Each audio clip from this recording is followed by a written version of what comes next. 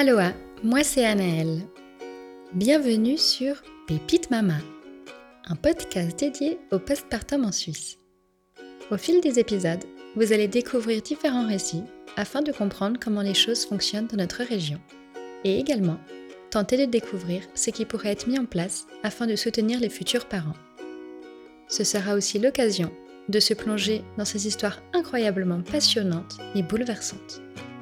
J'espère que ce podcast vous aidera, vous conseillera et vous rassurera, car finalement, même si chaque expérience est différente, le sujet nous concerne tous. Bonne écoute.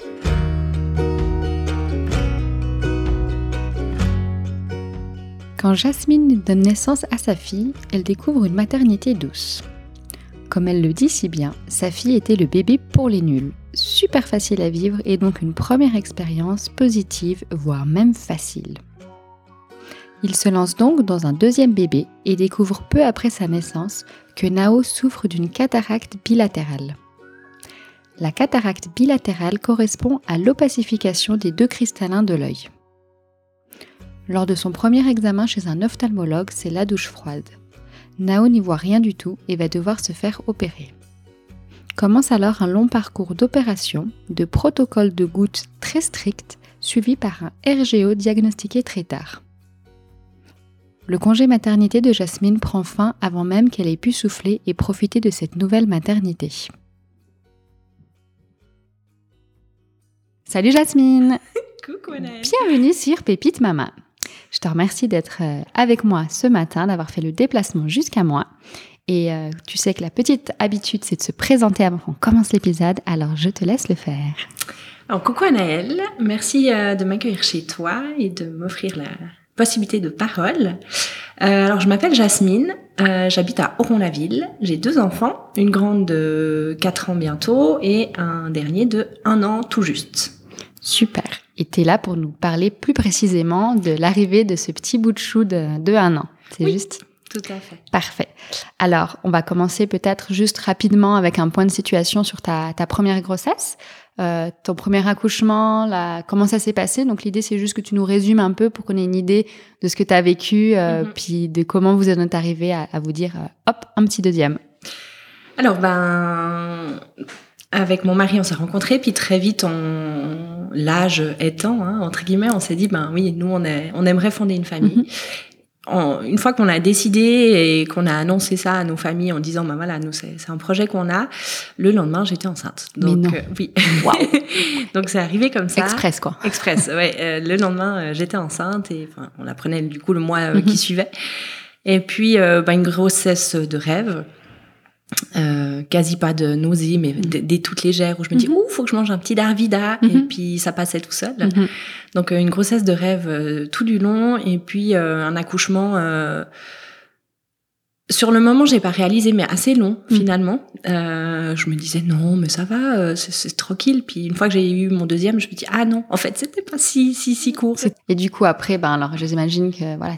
Premier enfant, vous découvrez ce que c'est aussi d'être parent. Ouais. Et vous rentrez chez vous et puis vous prenez gentiment vos marques. Est-ce qu'il y a quelque chose de particulier dans cette première expérience que tu as envie de nous raconter?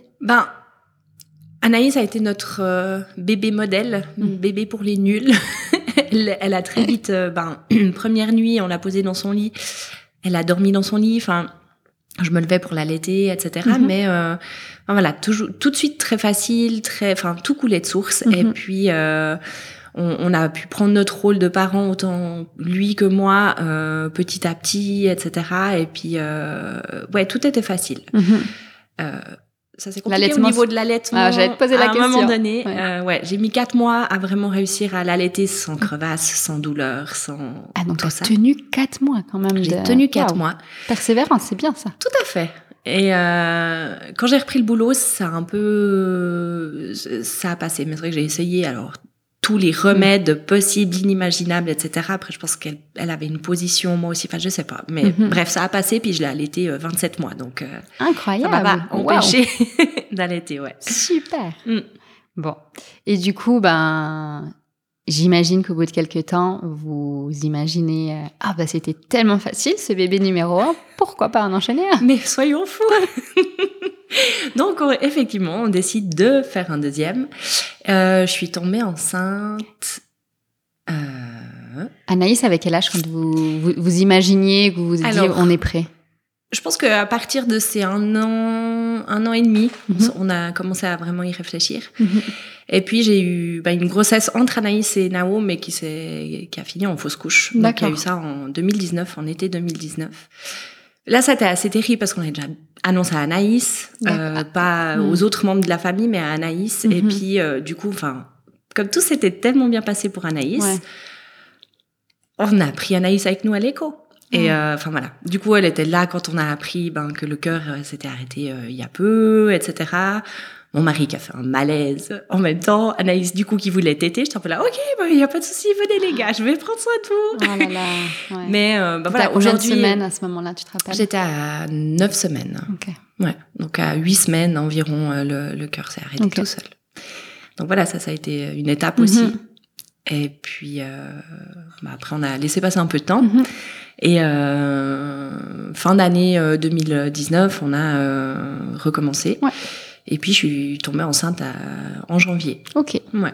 Et je me souviens, on était en vacances, parce qu'on prend toujours début janvier nos vacances. Ok. Vous partez au soleil? Pas du tout, on part au chalet.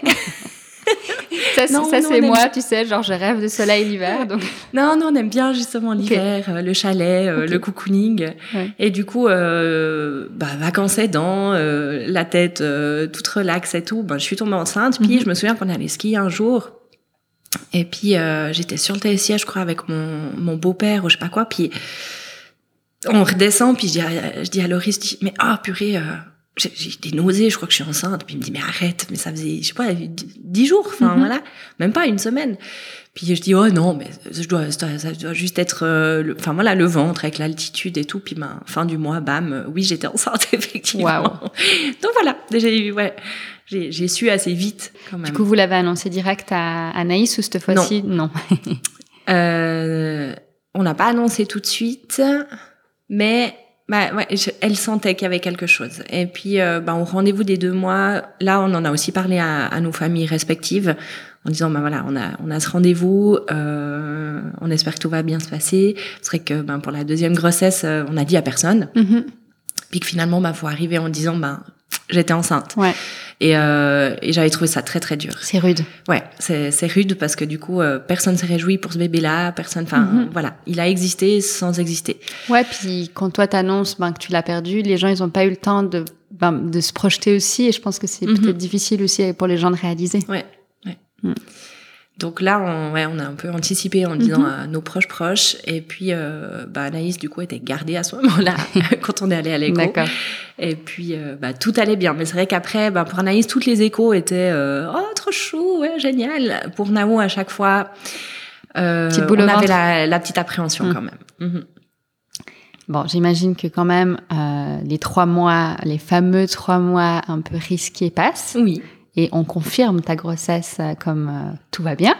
Comment tu te sens là? Parce que là, tu te dis quand même, on a fait le plus dur? Ouais, je me disais ça, mais je me disais aussi, on va aller par étapes. D'accord. Chaque écho, on sait qu'il y a aussi l'écho des 5 mois, que ça peut être compliqué aussi. Enfin voilà. Du coup, ça allait vraiment par étapes. Et puis, j'ai quand même eu, une insouciance. J'étais quand même hyper heureuse d'être enceinte, etc. Mais quand même la boule au ventre à chaque fois. Et du coup, à quel moment vous impliquez Anaïs un peu dans ce processus de grossesse? Raconte-nous un peu comment vous lui avez annoncé, qu'est-ce que tu as mis en place? On l'a annoncé, on était les 3, et puis on lui a dit qu'il y avait un petit bébé dans le ventre, mais que pour l'instant il était tout petit. Et mon mari, à un moment donné, dit c'est un peu comme une petite bulle. Enfin, moi je disais toujours, ça fait des petites bulles. Et du coup, mon mari a dit, on va l'appeler Mini Bulle. Et pendant toute la grossesse, c'était ça. Donc, c'était son petit nom. Et puis, elle a été très vite impliquée, puis très vite attentionnée envers mon ventre. Ce qui devait être rassurant aussi, je pense. Oui. Bon, alors raconte-nous après comment se déroule cette grossesse. Tu avais eu des nausées au tout début. Est-ce qu'elles ont perduré? Est-ce que tu as eu d'autres symptômes? Comment tu t'es sentie? Alors, c'était un peu comme Anaïs. Grossesse assez simple, très peu de nausées. Et du coup, est-ce que tu avais une idée déjà qui te trottait dans la tête sur la façon dans laquelle tu avais envie d'accoucher? Est-ce que tu avais envie de mettre en place? Oui. suite à mon premier accouchement, j'ai dit, ok, si on pouvait ne pas accoucher à l'hôpital, ce serait chouette. Et du coup, donc, tu avais envie de changer les choses J'avais pour envie de le deuxième. Tu apprends Exactement. de tes expériences. Et Ouais. qu'est-ce que tu t'es dit alors? Ben voilà, pour nous, c'était maison de naissance. Mais déjà, pour Anaïs, on aurait souhaité ça. D'accord. Mais il n'y avait plus de place. Ah. Et puis là, on s'y est pris. Aussitôt que j'étais enceinte, j'ai contacté la maison de naissance en disant je suis enceinte, j'aimerais. Et puis ça s'est fait comme ça. Puis c'était un suivi qui était juste génial. Et du coup, ça te permettait surtout de créer un lien avec elle déjà. Enfin, pas que toi aussi pour Loris aussi, c'est hyper important. On allait toujours les deux ou les trois parce qu'on a aussi inclus Anaïs dans ce processus. Donc elle est venue avec nous. Elle était toute contente de voir notre sage-femme. Mais Sandra. Puis après, elle jouait à la maison à Sandra. Donc, elle a aussi une place importante là-dedans. Puis c'est vrai que mon mari et moi, on a toujours fonctionné aussi sur le fait d'être ensemble. On est enceinte ensemble, en fait. Ouais. Donc lui a été présent à tous les rendez-vous avec la sage-femme, mais à aucun avec le gynécologue à cause du Covid. Ouais. C'était pendant la période la plus stricte, j'imagine. Non, mais l'écho des 3 mois, c'était en plein mois de mars. Ouais. Et du coup, j'ai fait une vidéo de l'écho parce qu'il pouvait pas être là, quoi. Ouais, c'est rude pour ces papas qui sont mis de côté sur la touche pendant cette période-là. On pense voir à eux. Ouais. Et donc, du coup, alors super, petit suivi avec Sandra, elle s'appelle ? Oui. Alors, petit suivi avec Sandra. Et comment vous préparez J'imagine qu'elle te fait une préparation d'enfer pour cet accouchement ? Anaïs, je l'ai pas précisé, mais j'ai déjà accouché sans péridurale. Ouais.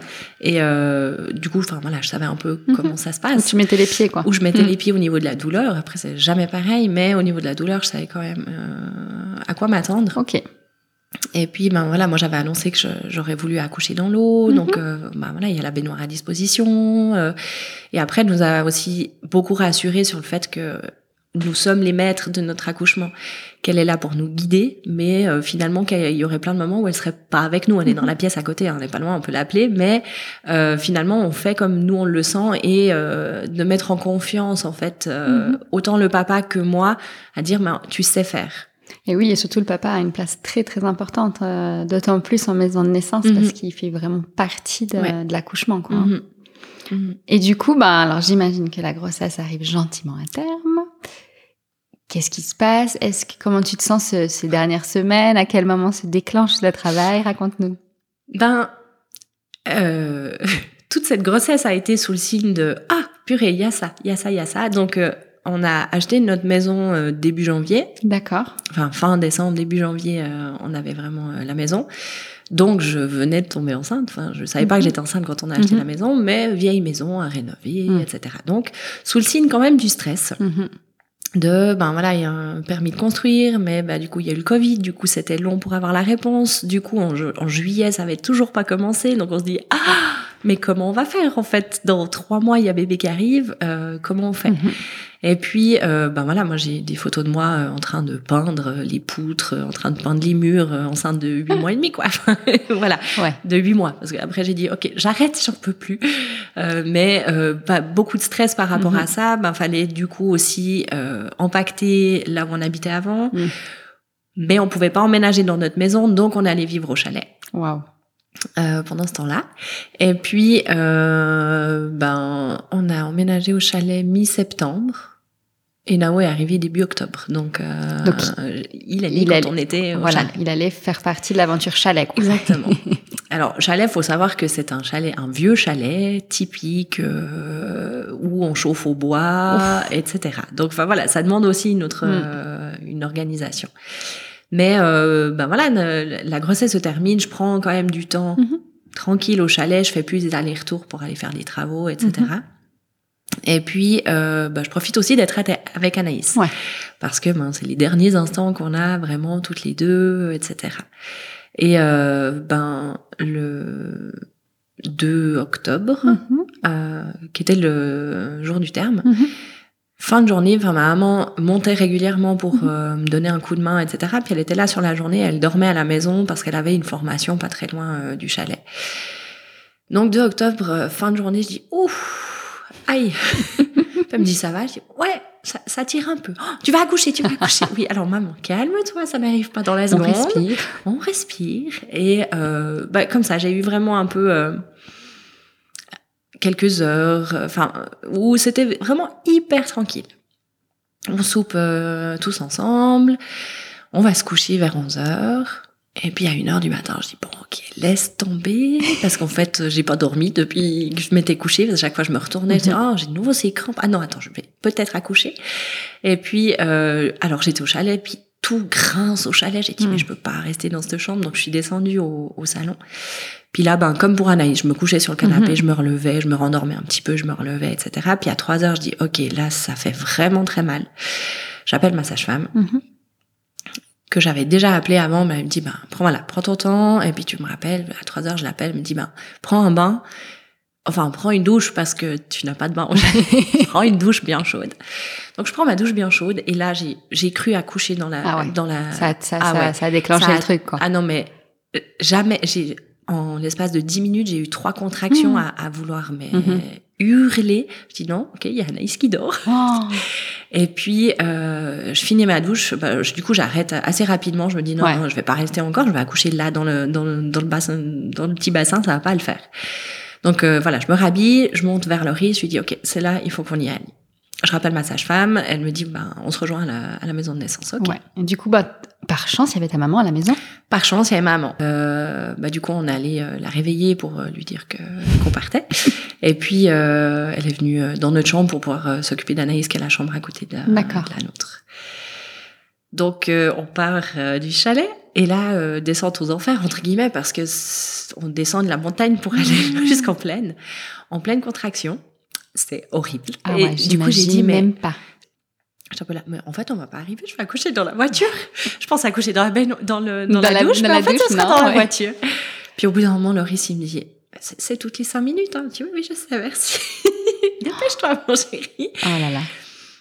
On est arrivé à la mat. À la maison de naissance. À la maison de naissance, pardon. On est arrivé à la maison de naissance à 4h10. Ouais. Et puis, Sandra nous attendait. Elle a commencé à faire couler le bain. Elle avait déjà commencé à faire couler le bain. C'était 5h10 dans le bain, quelque chose comme ça. Et puis là, grosse contraction. Je sentais que ça arrivait. Puis je me disais, mais en fait, c'est pas possible dans mon timing là. Genre encore pour des heures. Ouais. En comparaison c'était la seule chose que tu connaissais. Que je connaissais. Ouais. Puis, au bout d'un moment, elle me dit, si tu sens que t'as besoin de pousser, tu me redis. Je crois qu'elle a eu le temps de sortir de la pièce, que j'ai dit, Loris, il faut que je pousse, je sens. Et puis, elle t'avait pas ausculté, elle savait pas que quand même. J'étais à 10. Ah. Ouais, quand je suis arrivée, j'étais à 5. Ok. Je crois que j'étais à 5. 1 heure. Puis une fois dans le bain, j'étais à 10, quoi. Donc ça allait hyper vite. Bon, j'avais fait une bonne partie du travail à la maison déjà. Mais du coup, elle est revenue, elle regarde et dit fais comme tu le sens ou un truc comme ça. Puis dans ma tête, je sais pas, j'ai interprété en me disant mais faut que j'attende encore, mais c'est pas l'heure. Et j'osais pas pousser. Puis elle m'a dit mais touche. Puis là, j'ai touché, j'ai senti sa tête. Et je dis, il est là, en fait. Mais il est, waouh! Et j'ai fait, je crois, 2 poussées. Et dans le bain? Dans le bain. Ouais, il est né dans l'eau. Et elle m'a juste dit, tu gardes bien le bas de ton corps dans l'eau. Pas qu'il ait de l'air entre deux. Et puis, je crois que je me souviens pas de tout, hein, tellement c'est une période confuse. Mais il est là. Très vite, il est là. Je le pose sur moi. Elle le pose, on le pose ensemble sur moi. Et puis je pleure de soulagement, en fait. Ouais, un peu de tout, quoi. L'émotion, le soulagement. Ouais. Mais c'est vrai que l'arrêt de cette douleur, c'était absolument génial, quoi. J'étais heureuse qu'il soit là, mais surtout j'étais heureuse que ça s'arrête, quoi. Donc voilà. Ok.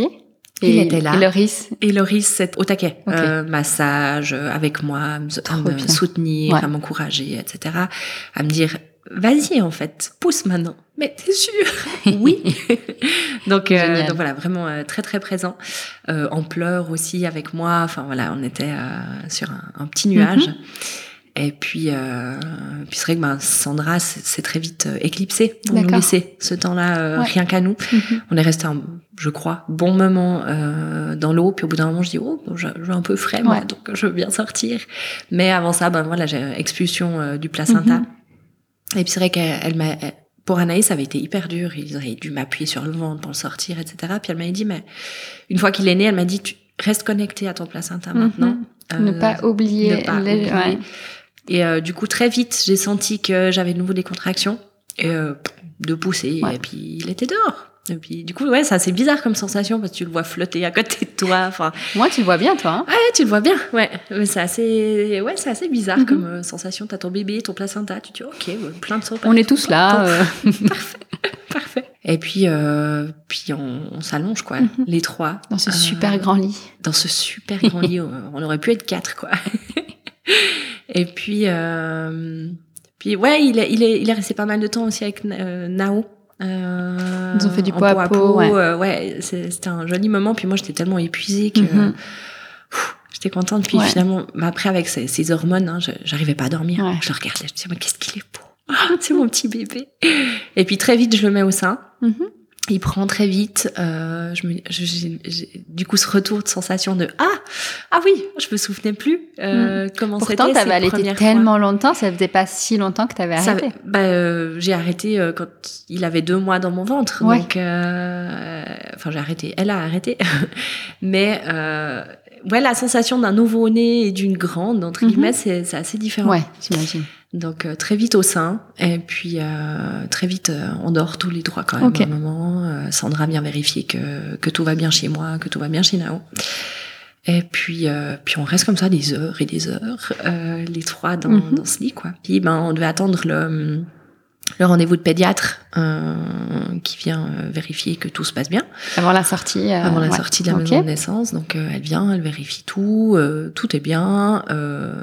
Nao n'a pas envie d'ouvrir les yeux. D'accord. Voilà. Il l'a pas encore fait depuis qu'il est né. Non. Il dort. Voilà. Okay. Mais il l'a pas fait. Personne ne s'inquiète. D'accord. Et puis on rentre chez nous et puis voilà. D'accord. Enfin chez nous au chalet. Vous retrouvez Anaïs? Alors, quand on arrive, elle est à la sieste. Et puis, moi, j'attends impatiemment qu'elle se réveille quand même. Je me dis, je me réjouis de les voir et tout. Et une fois qu'elle se réveille, elle descend. Mais du coup, on lui présente. On dit, voilà, il y a ton petit frère. Puis elle le regarde un peu genre, ouais, mais il est petit. Oui, il est tout petit. Oui. Pourtant, c'est un gros bébé. Enfin, moi, j'ai trouvé que c'était un gros bébé. Et puis, je dis, tu sais comment il s'appelle? Minibule. Elle est géniale. Oui, alors ça, c'est son petit nom, ma chérie. Mais il a un vrai prénom.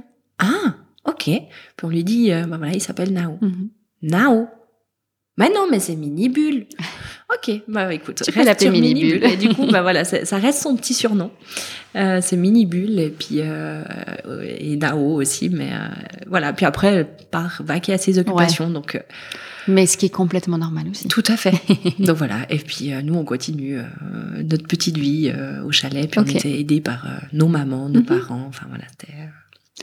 Les présentations sont faites avec Anaïs. Vous prenez gentiment vos marques. Vous êtes bien aidés les premiers jours. J'imagine qu'au bout d'un moment, il y a soit la sage-femme qui vient régulièrement ou un contrôle pédiatre. Comment ça se passe? Alors la sage-femme effectivement vient quasi tous les jours. À la suite de ça, elle vérifie chez Nao que tout se passe bien et aucune inquiétude de sa part. Et puis, comme on a accouché en maison de naissance, il est nécessaire d'aller vérifier chez la pédiatre au bout de 10 jours. D'accord. Pour une histoire de cœur, en fait, qui en général peut se contrôler à l'hôpital au bout de 3-4 jours, parce qu'on est à l'hôpital. Mais vu qu'on est en maison de naissance, il demande d'aller vérifier que tout se passe bien au niveau justement du cœur. Donc on va à ce contrôle à 10 jours, c'est un mardi. Tout se passe bien, elle contrôle le tout, et puis arrivé le contrôle des yeux, Nao ne veut toujours pas ouvrir les yeux. Et puis elle arrive, tant bien que mal, on arrive quand même à lui faire ouvrir les yeux, puis la doctoresse voit qu'il y a quelque chose de bizarre. Elle nous dit, est-ce que la cataracte, ça vous dit quelque chose? Puis je dis, oui, mon papa, on avait une, donc oui. Et qu'est-ce que c'est?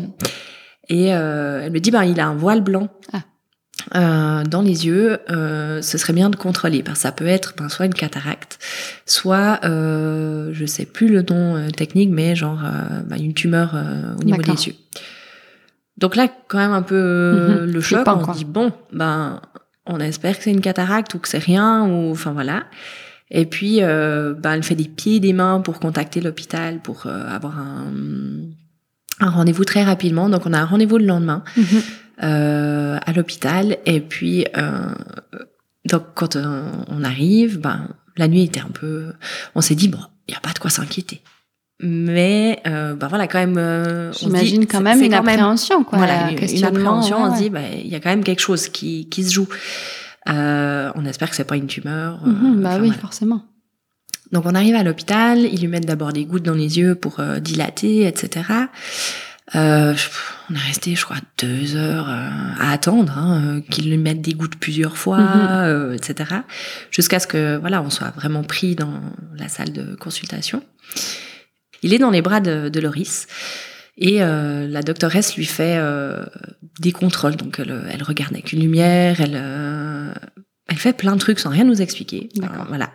Elle fait vraiment plein de choses. Nao, il coopère plus ou moins, mais il manifeste aussi qu'il est pas très content. Et puis là, la doctoresse nous dit, donc vous avez compris? Et on... Les deux, on peut pas se regarder parce qu'on n'est pas face à face, mais je lui dis, non. Non, ouais. Qu'est-ce qu'on a compris? Il a une tumeur, il a une cataracte, il voit pas, qu'est-ce qui se passe? Clairement, ouais. Ah, non, il est complètement aveugle, il voit rien du tout. Ok. Donc, oh là là. Ok. Je dis, mais du coup, c'est quoi? Même, c'est une cataracte, c'est hyper opaque et du coup, il y a pas de lumière qui passe, donc il est aveugle. Voilà. Non, mais... Et là, on prend ça en pleine poire. Ouais. Et je te demande quand même comment ces gens peuvent faire ce genre d'annonce comme ça d'un nouveau-né à des parents, mais avec une telle froideur. Ouais. Mais, ouais. Okay. Et là, je dis, je vais m'asseoir. Il y a un petit banc où ça sort, donc je vais m'asseoir. Je sens Loris qui commence le pauvre qui va vaciller. Qui va vaciller. Donc, je dis, tu veux que je prenne Nao? Non, c'est bon. Je vais prendre Nao. Donc, je prends Nao. Lui, du coup, il me dit, je veux bien m'allonger. Donc, il s'allonge, il lève les jambes. Là, elles se disent, oh mon Dieu, qu'est-ce qui se passe? Donc, elles vont lui chercher un verre d'eau. Enfin, voilà. Mais, en fait, pour elle, c'est tellement naturel. Enfin, c'est son travail de réparer des yeux. Donc, elle nous sort le grand panneau. Je sais pas, il fait 1 mètre sur 1 mètre, ce machin, avec le dessin d'un œil, en disant, voilà, alors on va faire ça, on va l'opérer, on va faire ci, on va enlever ça. Mais nous, on était juste... nous, on était déjà... Trop d'informations, quoi. Vous étiez stoppés au fait qu'il voit pas, quoi. Il voit pas. Et du coup, on était là-dessus, puis on était en pleurs, enfin, Et est-ce que tu peux nous expliquer qu'est-ce que c'est exactement Alors, une cataracte, c'est... à l'intérieur de notre œil, il y a le cristallin. D'accord. Et si tu veux, c'est un peu la lentille de l'œil qui est à l'intérieur.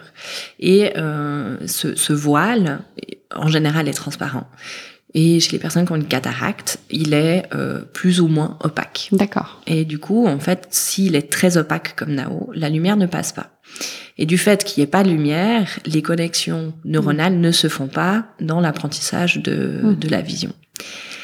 Donc, pour Nao, c'était ça. D'accord. Bon, la bonne nouvelle là-dedans, c'est que une opération existe. Voilà. J'imagine bien que c'était pas le moment pour vous l'expliquer et que vous ne pouviez pas comprendre, ce qui est complètement normal. Mais il y a une solution. Oui. Elle propose quand même une solution. À quel moment vous arrivez à comprendre le processus qui va se mettre en place? Alors, puis l'assistante médicale là, elle est chou parce que il nous laisse un temps, puis elle revient, puis elle nous dit, mais je vois que vous êtes désemparés, qu'est-ce qui vous fait le plus mal? Est-ce que vous avez besoin de quelque chose de plus d'explication? Enfin, elle est dans un processus d'accompagnement, contrairement à la doctoresse la chirurgienne, clairement, qui est dans l'efficacité. Donc voilà, nous on ressort de là, on est paumé, on est plus connecté à rien. Enfin voilà, on est désemparé, quoi. Mais il y a Nao, il y a Anaïs, donc il faut continuer. Est-ce que vous expliquez à Anaïs ce qui se passe ou pas trop? Alors, en rentrant, oui, tout de suite, je crois. Tout de suite, on lui dit, Nao, il a un souci aux yeux, il voit pas. Pour l'instant, il voit rien du tout. Puis Puis du coup, on lui dit, en fait, faut lui expliquer tout ce que tu lui fais, parce qu'elle a tendance à aller lui montrer des trucs. On lui dit, quand tu lui montres un truc, tu lui dis, voilà, ça c'est une peluche, touche, enfin voilà. Et du coup, on a un peu ces quelques semaines où on est dans cette phase de dire, on peut pas faire comme avec Anaïs, on lui montre des choses, etc. On doit faire autrement. Donc jusqu'à ce qu'il ait sa première opération. Qui était prévue combien de temps après, du coup? Alors, un mois après. D'accord. Il est né le 3, et puis il s'est fait opérer le 30. Ok. Et est-ce que tu as pu avoir un contact avec ta sage-femme et ta pédiatre pour faire le point sur ce que vous aviez appris, être accompagnée, ou finalement pas vraiment? Alors, notre sage-femme, elle faisait toujours le suivi. Et du coup, on lui a très vite annoncé ce qu'il avait. Elle m'a dit, mais c'est la première fois que j'entends parler de ça chez un nourrisson. J'ai jamais eu de cas. Donc, elle était aussi démunie que nous face à la situation. Après, elle était dans l'accompagnement vraiment de nous en tant que parents. Et puis la pédiatre nous a rappelé aussi, pour discuter de ça. Mais c'est vrai qu'après c'est quelque chose de tellement spécifique que les connaissances sont pas. C'est évident. Mais au moins d'avoir des professionnels qui sont à l'écoute, dans l'accompagnement, comme tu dis, je pense que c'est hyper important. Quand même. Ouais. T'imagines que les jours arrivent où tu sais que vous allez avoir affaire à cette opération. Qu'est-ce qui est mis en place? Comment vous préparez les choses? Quelques jours suite à l'annonce, on a déjà en fait envoyé un email à la doctoresse en disant ok, en fait on a une feuille A4 de questions parce qu'on n'a pas du tout écouté ce que vous disiez. Donc on lui a posé toutes les questions plus spécifiquement sur la narcose en disant mais ok, il va avoir une narcose, mais chez les nourrissons comment ça se passe? Et vu que c'était un nourrisson, un jour près, mais il devait, quand il y a une narcose complète, il doit avoir un suivi à l'hôpital. Donc, suite à l'opération, il fallait aller encore passer 24 heures à l'hôpital pour surveiller. C'est constante, parce qu'il faut savoir qu'un bébé a pas encore justement la capacité de se réveiller, tout seul, etc. Puis des fois, il part un peu dans les vagues, d'autant plus après une narcose. Ouais. Et du coup, j'imagine vous rentrez tôt un matin ou la veille au soir à l'hôpital? Alors, jusqu'à l'intervention, on a quand même dû aller 2-3 fois, pour revérifier, regarder des choses, etc. Et puis, comme c'était un tout bébé, il passe en fait en premier. En premier, c'est par ordre d'âge. Ouais. Alors on était assez contents parce que finalement tu dors pas de la nuit d'avant. Ouais. Du coup c'était rendez-vous sur place à 7h moins quart. Donc on se présente, ils nous envoient au service concerné. Et puis là ils font les examens préliminaires, le poids, la taille, etc. Ils demandent s'il y a des choses de spécial, et puis après on attend notre tour. Et puis là c'était le plus dur la première fois quoi. Et c'est ce que je dis, l'opération en soi, ça reste une grosse opération, etc. Mais entre guillemets, ils savent ce qu'ils font. C'est les experts et on leur a très vite fait confiance. Je pense que t'es obligé de leur faire confiance. Sinon, tu t'en sors pas. Ouais. T'es obligé de leur faire confiance et puis ils savent ce qu'ils font. Ils font ça toute la journée, donc c'est ok. Mais là où moi j'avais beaucoup de peine, c'était sur cette narcose. Alors, il sait aussi ce qu'il fait. Mais après, comme je disais, si mon enfant est aveugle, je m'en fous complètement. Mais si vous me le tuez, je fais un scandale. Ouais. Et c'était ça qui m'effrayait vraiment le plus. Mais je comprends. Et du coup, connaissant mon mari, on a dit je vais moi pour l'endormir parce qu'on peut aller avec jusqu'à dans la salle d'op en fait. Et là c'était horrible. Ouais. Et là alors t'as pas envie de voir ça non, t'as pas envie de voir ça, mais en fait lui il était tout calme. Ouais. Ils lui ont mis le gaz sur la bouche puis il s'endormit, mais du coup en fait c'est cette sensation de relâchement total de Nao. Et là, je suis ressortie en pleurs. J'ai dit, mais c'est pas possible, en fait. Pourquoi on doit faire ça? C'est horrible. Mais on fait confiance. Et puis t'as rejoint ton mari? J'ai rejoint mon mari. Et on était paniqués ça a duré 1h30, je crois, la première fois.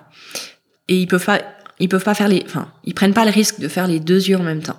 Ah, donc c'était qu'un œil. Donc c'était qu'un œil. Et c'était le plus long, parce qu'apparemment il y avait une histoire de connexion, enfin voilà, de veines, de trucs. C'était un peu long. Du coup, au bout d'1 heure et demie, c'était un peu là. Bon, il nous avait dit 1 heure en fait. Ouais, donc il y a quand même cette panique où tu dis mais il y a quelque chose qui va pas, ils nous disent rien. Qu'est-ce qu'il en est? Enfin, il y a pas de communication, etc. Personne ne sait en fait ce qui se passe en salle d'op, quoi. Bah non. Et puis, finalement, on vient nous chercher. Et puis, c'est moi qui vais en salle de réveil parce que, du coup, il a pas mangé, il est à jeun depuis la nuit. Et puis là, il met un temps incroyable à se réveiller. Ouais, je me dis, mais oh. Bon, déjà, adulte, on galère trop à se réveiller d'une narcose. Imagine un petit bébé, quoi. Ouais. Puis finalement, voilà, il y avait une super infirmière en salle de réveil qui m'expliquait tout, qui était hyper chou et puis très humaine. Donc ça, c'était une perle, quoi. Et du coup, t'arrives à le mettre au sein? Comment ça se passe? Alors, une fois qu'il est vraiment réveillé, je le prends, je le mets au sein. Enfin, ils le débranchent, etc. Enfin, ils enlèvent certaines choses, pas tout. Puis ils continuent à contrôler la SAT, etc. Mais là, je peux le prendre et le mettre au sein. Et puis, il mange un peu. Puis je pense que vous en aviez les 2 besoins. Tout à fait. Puis c'est signe aussi de bien-être, enfin de reprise un peu. Donc ça, c'est chouette. Ok. Et du coup, vous restez ces fameuses 24 heures à l'hôpital, j'imagine, après ça pour. Alors après, du coup, on attend. Et là, c'est un peu le début du plus dur, entre guillemets, logistiquement. Parce que, suite à une opération comme celle-ci, il y a un protocole de gouttes à mettre dans les yeux. Et là, c'est le début de la fin. C'est vive les natelles parce que c'est toutes les heures, toutes les 5 minutes au début. Enfin, un truc hyper précis. Ouais. Et du coup, les premières heures en salle de réveil, cette première fois, on est resté en salle de réveil jusqu'à ce que l'ambulance vienne pour nous emmener dans l'autre hôpital pour la surveillance. Donc on est resté, puis là c'est l'infirmière, elle s'occupait des gouttes, elle a géré. Elle gère, quoi. Parce que du coup il y a 2 gouttes différentes, enfin c'est vraiment protocolaire. Ouais. Et du coup pendant tout ce temps-là, c'est donc aussi le personnel soignant qui met les gouttes. Ouais. Ils nous ont demandé si on voulait le faire, et on a dit non. Non. Là moi je me sentais juste de prendre soin de lui, et je savais pas comment mettre ses gouttes, enfin. Ouais, sur les premières heures, on l'a pas fait. Et puis, on a commencé à le faire le lendemain. Quand j'ai commencé à le faire, Laurie n'était pas encore revenue, mais j'ai commencé à faire en disant, OK, là... T'as pas le choix de t'y mettre à un moment. De toute façon, à un moment donné, il va falloir le faire. Autant que je le fasse ici. Comme ça, je suis sûre, entre guillemets, de ce que je fais, de comment je fais, etc. Donc au début, elles étaient avec moi et puis elles regardaient comment faire. Et puis aussi de prendre cette responsabilité de dire là on doit mettre telle goutte, comment on fait, etc. Et ce protocole de gouttes, c'était sur combien de semaines à suivre? 6 semaines par œil. 6 semaines par œil. Ouais. Et toujours par heure, plus ou moins. Non. Alors la première journée, les premières 24 heures. Toutes les heures, les premières 24 heures. Le deuxième jour, c'est toutes les heures et demie. Le troisième jour, c'est toutes les 2 heures. Enfin, ça va. Ouais, ça se décale gentiment. Ça se décale gentiment. La première semaine, ça a été. On n'avait qu'un œil à penser. Mais à la deuxième semaine, il y a la deuxième opération. Qui a eu lieu une semaine après. Qui a eu lieu une semaine après. Et du coup, là, ça devient embêtant parce que c'est en décalé. Donc il y a le premier œil où on est à toutes les 4 heures, puis le deuxième œil où on est à toutes les heures. Et ouais, ça t'es un peu OK. Bon, comment on fait? Donc on avait fait un truc mais absolument génial parce que du coup vive les natelles. On avait une sonnerie pour tel œil, une autre pour l'autre œil, et puis les gouttes aussi étaient différentes parce qu'il y a 3 gouttes à mettre différentes. Pas aux mêmes heures, enfin voilà. Et du coup, j'avais mis le nom de ce que je devais donner. Et puis on avait aussi une trousse différente pour chaque œil, pour savoir qu'est-ce qu'il faut mettre à quel œil, parce qu'ils disent qu'il faut pas mélanger non plus, par risque finalement d'infection ou de choses comme ça. Et puis c'est terrible, mais finalement on s'y fait très vite. Ça devient très protocolaire. La première journée, c'est la plus dure quand on rentre après l'opération parce que une pression quand même aussi. Il faut suivre quoi. Et puis lui, il a pas envie. Lui, dans tout ça, au bout d'un moment, il plisse les yeux hyper fort. Il a force incroyable dans ses yeux. Ça, on le sait pas avant d'avoir un bébé qui doit subir des gouttes. Mais quand il plisse les yeux, il plisse les yeux. Ouais. Et du coup, il faut être deux, quoi. Suivant comment. Alors après, vu que c'était encore un tout bébé, il dormait pas mal dans la journée, etc. Donc on le faisait aussi quand il dormait. On le réveillait pas pour lui mettre les gouttes. Et au bout d'un moment, tu prends tellement l'habitude que hop, à deux doigts, tu ouvres l'œil, puis après tu mets, puis c'est bon. Une fois que quand tu l'as pas encore vécu, t'as l'impression que c'est une montagne. Ouais. Et puis, une chose après l'autre, en fait, tu t'y fais. Tu grimpes pas après, et tu l'as franchi, la montagne. Ouais. Et du coup, cette deuxième opération, ça s'est pour vous un peu mieux passé ou... On était déjà rassurés parce qu'on avait vu comment Nao avait réagi à la narcose. Et puis, on avait vu aussi que son premier œil, du coup...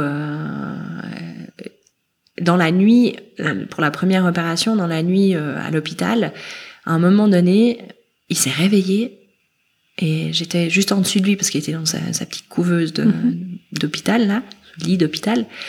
Il s'est réveillé puis il a vraiment eu ce regard, en fait, qu'il n'avait pas eu parce qu'il ouvrait quasi jamais les yeux, mais qu'il n'avait pas eu. Puis vraiment, lit d'hôpital, lui, allongé sur le dos, donc lumière hyper...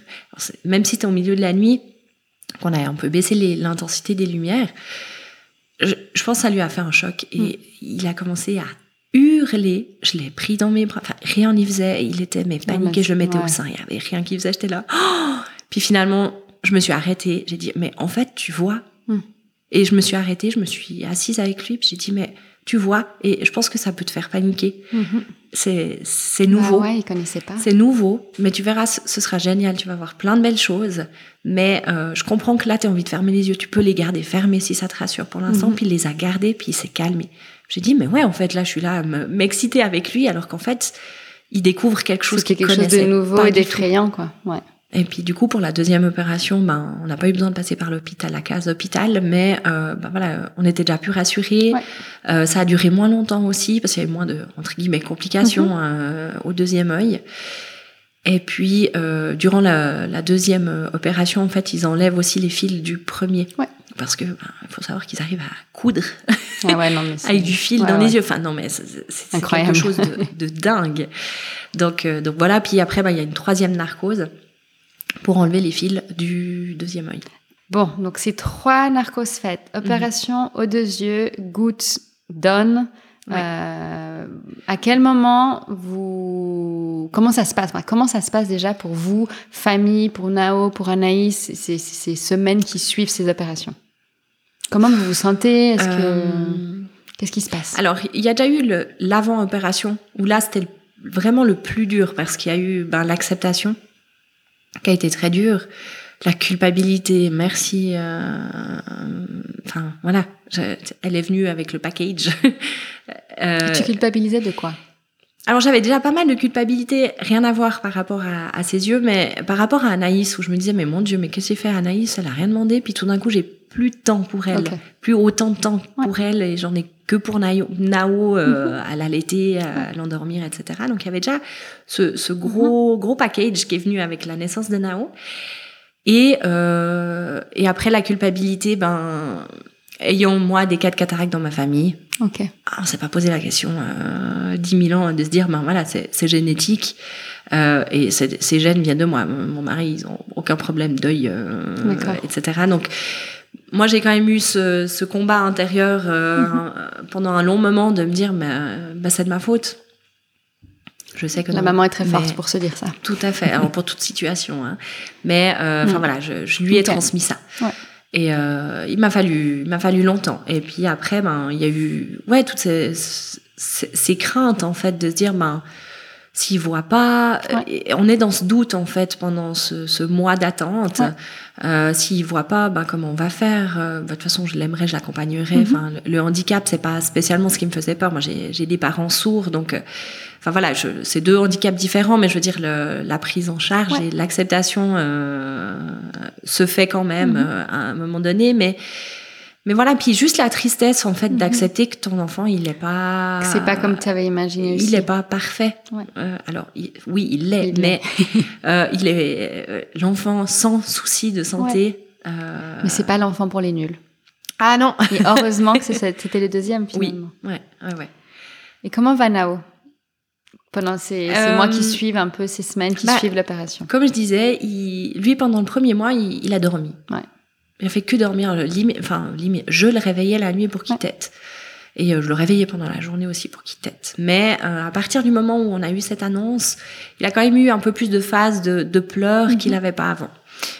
Du coup, il avait beaucoup besoin des bras. Nous, je pense qu'on avait aussi beaucoup besoin de l'avoir dans les bras. Enfin voilà, il y avait vraiment plein de moments où j'allais dans les bras puis je pleurais. Puis je me disais mais c'est terrible pour lui finalement. Puis en même temps, fallait que ça sorte quoi. Bah oui.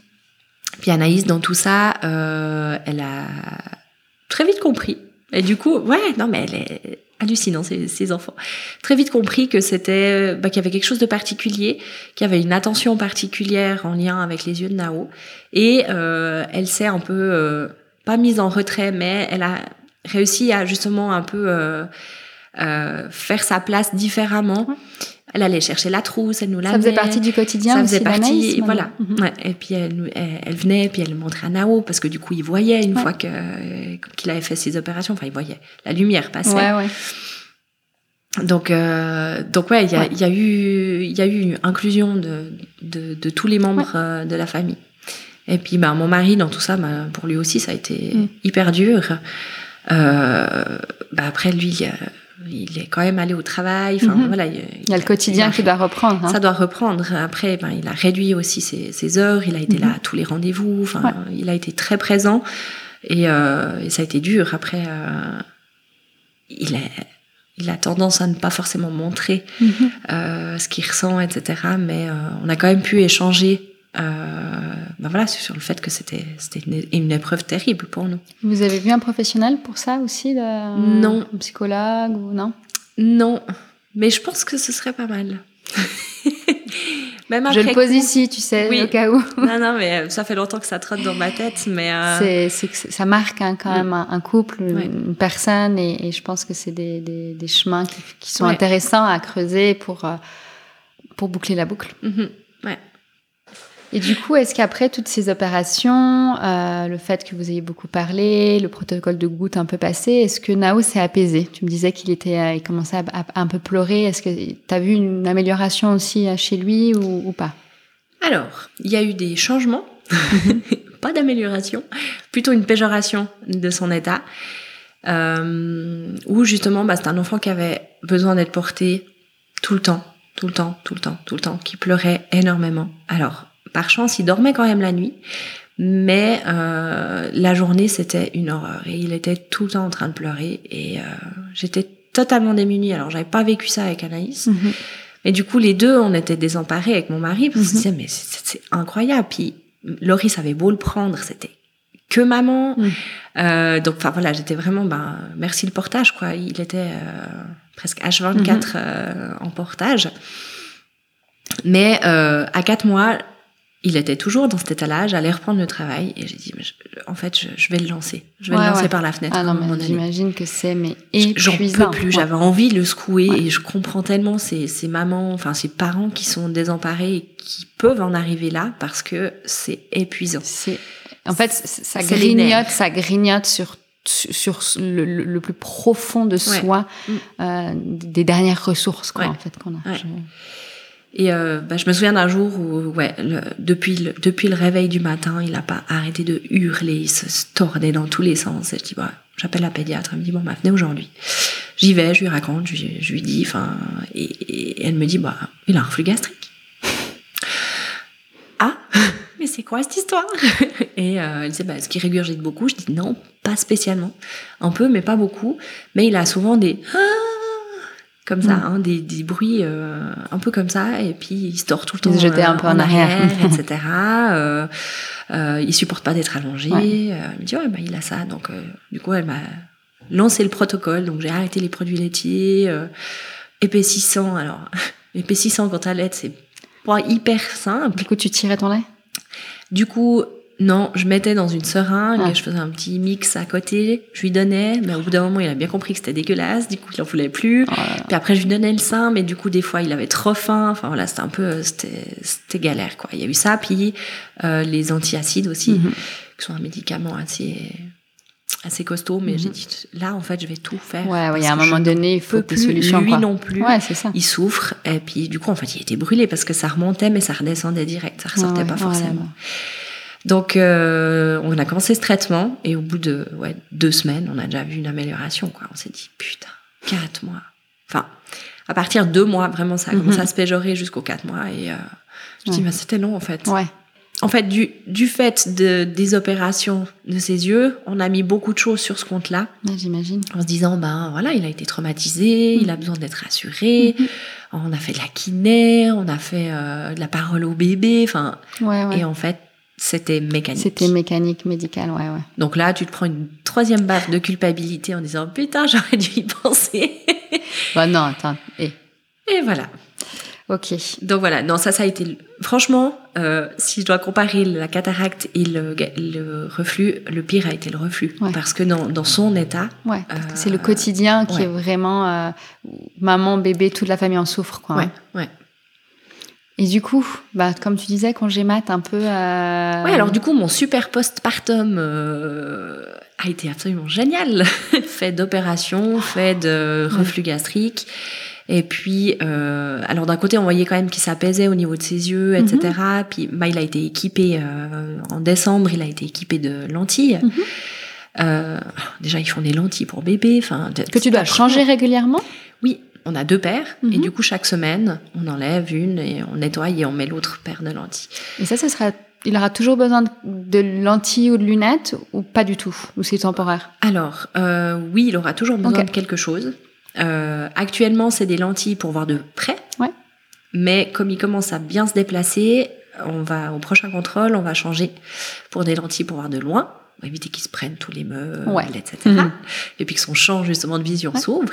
Et puis, là, ça demandera à être couplé avec des lunettes. Parce que les lentilles ne font pas vision de près et de loin. Ouais. Donc, les lunettes feront vision de près. Mais ils font des lunettes incroyables pour les enfants. Incroyables. J'espère juste qu'il va les garder. Parce que je pense que ce sera, tu sais, ce sera son quotidien, encore une fois. Je pense que ces enfants, ils se posent pas 1000 questions parce qu'en fait, c'est comme ça. C'est comme ça. Je pense qu'il va se rendre compte, surtout qu'il voit mieux avec ça.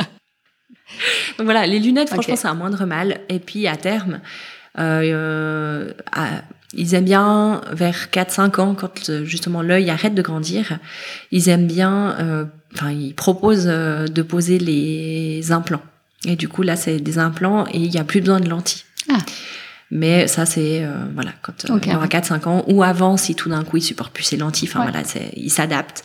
Mais il y aura encore une étape. Ça. Ouais. Et puis, actuellement, on a encore aussi tous les 3 mois une narcose complète pour vérifier en fait ses yeux, faire des vérifications, mais aussi prendre des mesures pour changer les lentilles parce qu'il grandit tellement vite. Qui doit changer de lentilles régulièrement. Et c'est des contrôles qui peuvent pas se faire comme ça, chez un bébé, parce que ça demande une demi-heure où l'enfant ne bouge pas, etc. Comment vous vous sentez maintenant, cette petite famille à 4 Nao a 1 an. Vous avez passé le plus dur. Oui. Je vous le souhaite. Oui. Comment vous vous sentez ? Est-ce que vous avez trouvé un rythme ? Est-ce que vous voyez que Nao, il va mieux ? Comment va Anaïs ? Comment va cette dynamique ? Ouais, c'est vrai que je pense que de base, c'est déjà hyper difficile de trouver chacun sa place quand il y a un nouvel arrivant dans la famille. Ça commence à se faire. Mais franchement, cette dernière année a été tellement intense, émotionnellement, pratiquement, logistiquement, que ça a été rude. Ouais. Et Nao commence maintenant à s'apaiser. Puis après... Est-ce que c'est du fait de tout ça ? Mais c'est un enfant qui est très maman. Donc, quand je suis là, c'est maman.